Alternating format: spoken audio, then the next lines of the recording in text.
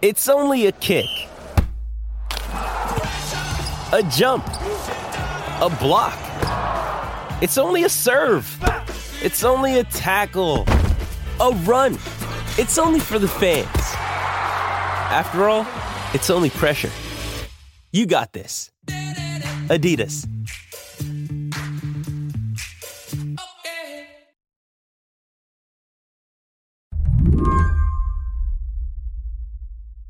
This summer, it's hot. We don't need to tell you. America's been suffering a catastrophic heat wave for more than a month. No part of the country has been immune. That means people are scrambling to cope. Recently, the president even issued the country's first ever heat wave hazard alert for workers. But there's one obvious, no-brainer option for staying cool. And across the country, it's failing. There should be no excuses to have any pools in Baltimore closed. Warm summer days ahead. Many city residents want to cool off at one of the city pools across Jacksonville. The pools opened earlier this month, but when we checked them today, our crews found pools shuttered and even one with green water. It's a pool that has needed renovations since 20, 30 years ago. However, due to heavy rains... More than half of Boston's city pools closed this summer. Same thing happened in Jacksonville. And in Atlanta, all the outdoor public pools closed for the rest of the summer before July even ended. Pool closures have plagued American cities for years. Officials blame crumbling infrastructure and recently lifeguard shortages. About a third of the nation's public pools were affected by staffing issues last year. According to the American Lifeguard Association, 2023 is as bad or worse. We really just haven't prioritized swimming in this country. Mara Gay writes for the New York Times editorial board. She's written about America's deteriorating public pools for years, calls it a personal obsession. It is a public health crisis. There are 4,000 Americans who die of drowning every year. It's the leading cause of death for children 1 to 4, and one of the leading causes of death for children overall. And yet we think of swimming in the United States like a luxury. That's how it's treated, rather than a human right, which I believe it to be. There are more than 10 million private pools in America, but Mara says there are just 300,000 public ones. And that's not just an inconvenience. It's a public health disaster. It's not only heartbreaking, it makes me angry because since Americans don't have a safe place to swim or learn how to swim, they're drowning instead. When I go out in Brooklyn and I see kids playing in the sprinkler of a public housing project when they could be swimming in a pool, it makes me very angry and very sad. I don't think we should have something so basic and elemental and just human as swimming be off limits to anyone. Today on the show, America is hotter than ever. So, where are the pools? I'm Mary C. Curtis, in for Mary Harris. You're listening to What Next? Stick around.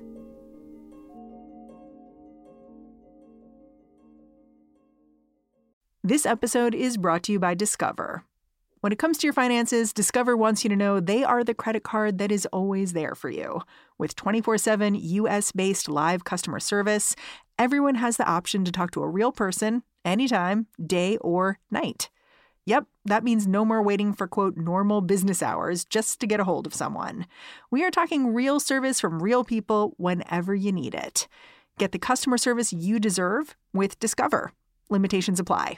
See terms at discover.com/creditcard. Sign up to The Economist for in-depth curated expert analysis of world events and topics ranging from business and culture to science and technology. You'll get the weekly digital edition, online-only articles, curated newsletters on politics, the markets, science, culture and China, and full access to The Economist Podcast Plus. The Economist is independent journalism for independent thinking. Go to economist.com and get your first month free. A 1933 survey of Americans' leisure activities found that Just as many people swam for fun as went to the movies. So I'd like to get a little bit into the background. How many public pools were around in the 1920s and 1930s? During the Great Depression, the country invested in building dozens, scores of public pools, large public pools across the country under the Works Progress Administration under FDR. And so you had pools like the Astoria Pool in New York. You had the Audubon Pool in New Orleans that came a little before that time. And these were meant to be enjoyed. And they were large public pools. And so that was kind of an exciting era. But of course, what we also know, we have to remember, is that these pools were segregated, many of them, most of them, by race. And so Black Americans found themselves shut out of many, many pools across the country that were meant for the public. That all changed after World War II and after Brown v. Board of Education. Mandated integration led to a mass exodus of white Americans from cities to the suburbs. And after that, the number of private swim clubs exploded, and public pools languished. Some were simply neglected. Others were padlocked or filled in with concrete. You know, you had this kind of slow movement away from public pools as an essential piece of infrastructure. And instead, you had wealthier Americans, white Americans, who were building private pools in their backyards, who were joining country clubs, or, you know, even creating just homeowner associations with pools and kind of withdrawing into that private space. And so you have now a situation where generations of some American families have been swimming and generations of others have been unable to learn, afraid of the water, timid around the water. It's really endemic, and it's so solvable. And that's what really gets me going. Let's talk about what really happened to public pools. What do they look like? Because a lot of people, when they talk about them, it's really not with affection.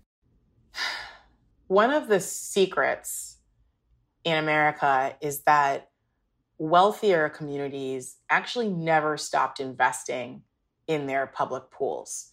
So whereas many of us who live in big cities like New York, you think of our public pools, and of course, they're a critical amenity and resource. At the same time, they're surrounded by concrete. They are filled with rules, like the kind of color shirt you can wear. You have to shower first. You have to bring a lock. The lines are often really long. The hours are sometimes erratic. And it's not really designed necessarily to make you feel like this is somewhere that you want to be.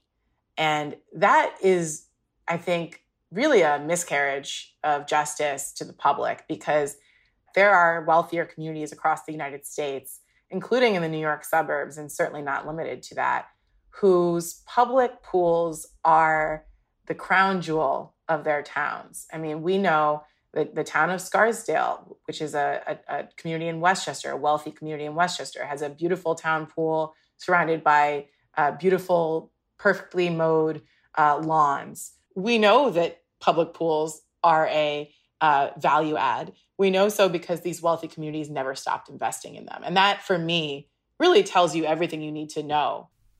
Why are public pools then, and parks for that matter, not a priority for so many city governments? It's a great question. Every city budget, I've covered many city budgets. It's really frustrating because you have to prioritize. You know, as Americans feel the heat from climate change during the summer, my hope is that they will be clamoring for more pools. But it's hard because you're competing with police departments, right, for budgets. You're competing with all kinds of other needs. And it's not to say that any of those aren't important. Of course, many of them are. It's just to say that this is not something that is a luxury. This is actually just essential. You argue that the lack of public pools in America isn't just annoying or an inconvenience, particularly in the heat, but it's dangerous. Why is that? Well, one reason is that when Americans don't have a public pool that is enjoyable to visit and easily accessible, they are unlikely to learn how to swim. a majority of Americans, according to a Red Cross survey, cannot swim or swim well. So the other reason is that when Americans don't have a safe place to swim, some of them will seek somewhere else to swim instead. And so that can look very dangerous. At least 4 teenagers have drowned, for example, in the Bronx River here in New York City.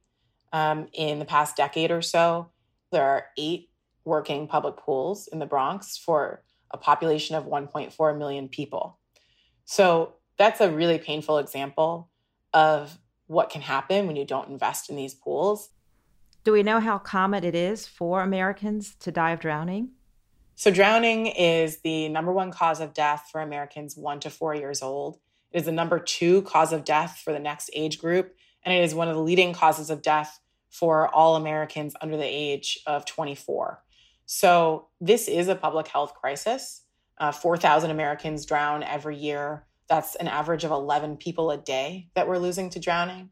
And then you have about double that in near fatal drownings, which can be very serious medical events and sometimes life-altering ones. Well, it's interesting because you've talked about these cases, and so often these deaths are treated as, well, that's very sad, it's an accident, it's a personal tragedy for the family. But there is something much broader and systemic to this problem.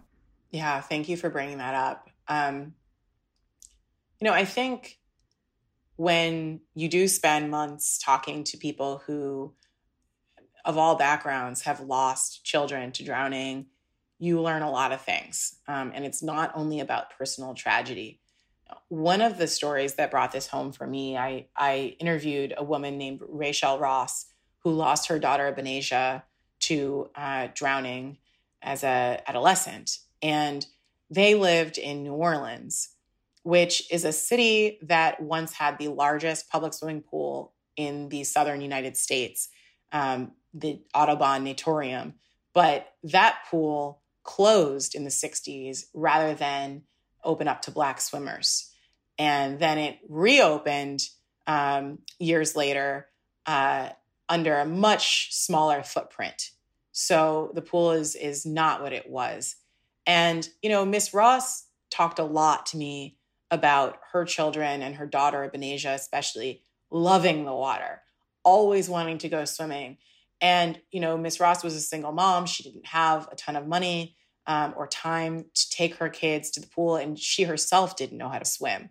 But anything she could do to get her kids, near the water, she would. And, there weren't a lot of easily accessible public pools for them to get to. So one day, when they were invited to a barbecue, a friend of a friend's house, they just left at the chance to go swim. These folks had a pool, and the pool doesn't sound like was very well maintained. And so actually, when Benasia drowned, her body was in the water for several minutes, floating just beneath the surface before anyone noticed her because the water was that dirty, according to her mother. So this is a Black family in New Orleans that is just but one story in a country that has allowed generations to go without access to the water. It runs really deep in this country, and not just for Black Americans. And I think there's this perception in general in the United States, especially right now, each man out for himself. And I really do believe that we're all poor when we think about life that way and public goods that way. And I think this is a really brutal example of that. I know that you've said that every group is affected, but I'm really glad you brought up the case of Ms. Ross. It seems like certain groups are most at risk, and these are the same groups that are least likely to know how to swim. So we do see these patterns. Why is that? Oh, it really goes deep, as you know, really all the way back to slavery, when Black Americans were not only not allowed to read, which is, I think, more widely known, but oftentimes dissuaded from learning how to swim because that would have made it easier for them to escape enslavement. And also dogs could not track your scent through water. And so that's how deep this history runs. I also just want to say let me put it this way. When you think about the cost of racism, of anti-Black racism in the United States, it not only affects Black Americans, which should be reason enough for us to address this, it affects everyone. So this really is a national problem. It's a national crisis. Its history runs, as many of our national crises do, through the history of white supremacy and of slavery and Jim Crow in the United States. I've even heard from people who are wealthy who can't find a place to swim in cities like New York, for example. If you don't have a backyard swimming pool, or if you don't belong to a country club, it seems you're out of luck. And I hope that that makes Americans of many backgrounds as angry as it makes me. After the break, how to fix our public pool crisis.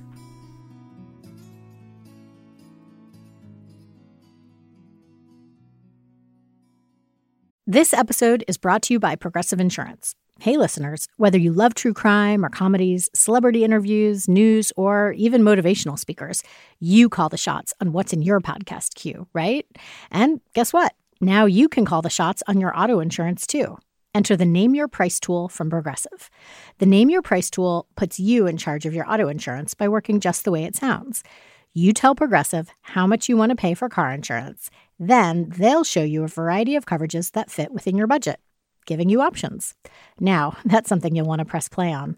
It's easy to start a quote, and you'll be able to choose the best option for you fast. It's just one of the many ways you can save with Progressive Insurance. Quote today at Progressive.com to try the Name Your Price tool for yourself and join over 28 million drivers who trust Progressive. Progressive Casualty Insurance Company and Affiliates. Price and coverage match limited by state law. This episode is brought to you by Shopify. Whether you're selling a little or a lot, Shopify helps you do your thing, however you cha-ching. From the launch your online shop stage, all the way to the we just hit 1 million orders stage. No matter what stage you're in, Shopify's there to help you grow. Sign up for a $1 per month trial period at shopify.com/special offer, all lowercase. That's shopify.com/special offer. This podcast is sponsored by Ramp. Are you the decision maker in your company? Consider this. For the first time in decades, there's a better option for a corporate card and spend management platform. Meet Ramp, the only corporate card and spend management system designed to help you spend less money so you can make more. Most corporate credit cards offer points as incentives, but those points amount to less than their worth in real cash value. Ramp's business cards offer you cash back, real money in your pocket. Plus, you control who spends what with each vendor. And Ramp's software collects and verifies receipts automatically, which means you'll stop wasteful spending and close your books in hours instead of days. Businesses that use Ramp add up to 5% to their bottom line the first year. If you're a decision maker, adding Ramp could be one of the best decisions you've ever made. And now get $250 when you join Ramp for free. Just go to ramp.com/easy. Ramp.com/easy. RAMP.com/easy. Cards issued by Sutton Bank and Celtic Bank, members of FDIC. Terms and conditions apply. Well, this summer we did have a coalition of researchers publish the first ever U.S. Water Safety Action Plan that aims to reduce drownings over the next 10 years. What kinds of recommendations are in there? Yeah, so this is great because the United States is actually one of the only countries, one of the only Western countries that doesn't have a water safety plan, which is a real issue. And so those experts have called for the government, the White House and Congress to develop a national surveillance plan, a data surveillance plan for drowning as a public health crisis, which is really key because we need much more information about how and why and where these drownings are happening in order to prevent them. But they've also called for public awareness campaigns around water safety in general. And that can be anything from wearing a life vest while boating in open water to knowing if your child is at increased risk or if you're at increased risk as an adult. Children with autism are at increased risk, for example. 80% of children who drown are boys. So we know that boys are at increased risk. So I think there's a lot in that plan that can hopefully be taken and run away with the federal government. This plan was developed by nonprofits and experts and not the federal government. You said maybe the federal government could take some tips. Right. So one of the key recommendations in the water safety plan is an ask for the federal government to designate a federal agency, a single federal agency to oversee drowning prevention in the United States. This should be, in my opinion, the work of government. I don't want to denigrate the dozens of exceptional nonprofits across the country doing the work that the government so far has failed to do, but they cannot possibly reach every American. Even organizations that are well known, like the Red Cross or the YMCA, cannot possibly teach every American how to swim, let alone do they have the pools to do so or the funding to do so. So this is really something that the government, I believe, needs to address and needs to take ownership of. But when we're talking about solutions, it seems that there are two branches of solutions here, the infrastructure piece and then the education piece. So let's start with the infrastructure. What do you think it would take to build more public pools and to do something about the ones that already exist? So the federal government is the entity that has the kind of funding that would be necessary to build a critical mass, which is what we really need, of public pools across the United States. But I also would hope that, we're starting a conversation here. There are communities across the country, city, county officials who may say, hey, I may not have the budget to build a public pool right now, but we could renovate ours. We could reopen the one in the school that we have downtown. Or, hey, maybe we can keep it open a little bit longer. Maybe we can pay the lifeguards a little more. Or if you are a town that sits on a river or a lake, maybe we can put up some signage across that body of water to tell people where it's safer to swim or how deep the water is. Is it deep enough to dive? What's the current like? These are just very practical changes, I think, that could make an enormous difference. What about the education piece? I know roughly half of all Americans either can't swim or can't swim very well. So what are some common misconceptions around swimming, and how do we ensure that more Americans learn to swim correctly? It's a great question. Part of learning how to swim is learning how to decide when and where it's safe to swim and when and where it may not be safe to swim. So, for example, being able to say to yourself, well, you know what, the ocean's a little too rough for me today. What do you do if there's an undertow? How do you deal with a riptide? These are just some basic and very practical things and steps that can be taken. But I think overall, the approach has to change. In the United States at this point, very few people, I believe, would allow their children or even themselves would want to go to a restaurant where you could smoke cigarettes all day. Very few people would put their infant in a car without a car seat. And yet, in the United States, a majority of Americans don't have the swimming skills needed to swim safely. And really, we're on our own.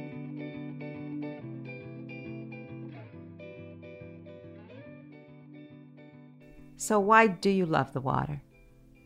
I think there's something about floating in a pool or in the ocean in particular for me that makes me feel like a child again, free to play, to be buoyant, to be silly, and to feel kind of strong in my body, but also kind of at one with nature. I am a Black American, and my father and his 5 siblings grew up, in part in South Carolina, actually, during Jim Crow. And I think in our family, swimming was really prized as a symbol of just how joy can be like resistance.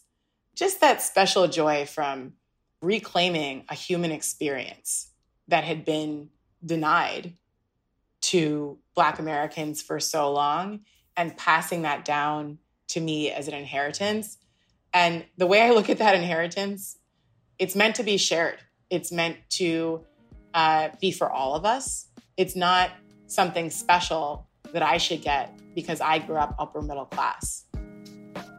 That's not what I was taught. That's not what I believe. This is a human right.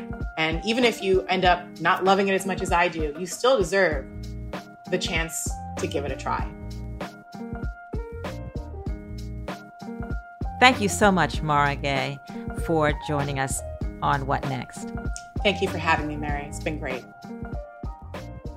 Mara Gay is a member of the New York Times editorial board. That's the show. If you're a fan of What Next, the best way to support our work is to join Slate Plus.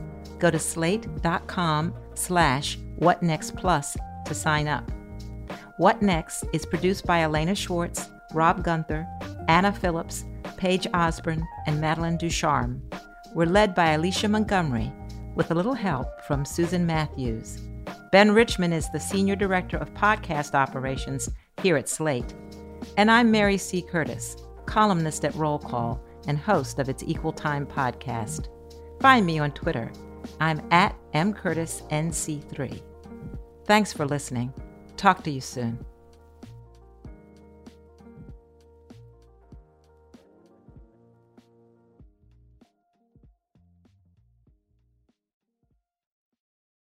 Our kids have said to us since we moved to Minnesota, we are far more active than we've ever been anywhere else we've ever lived.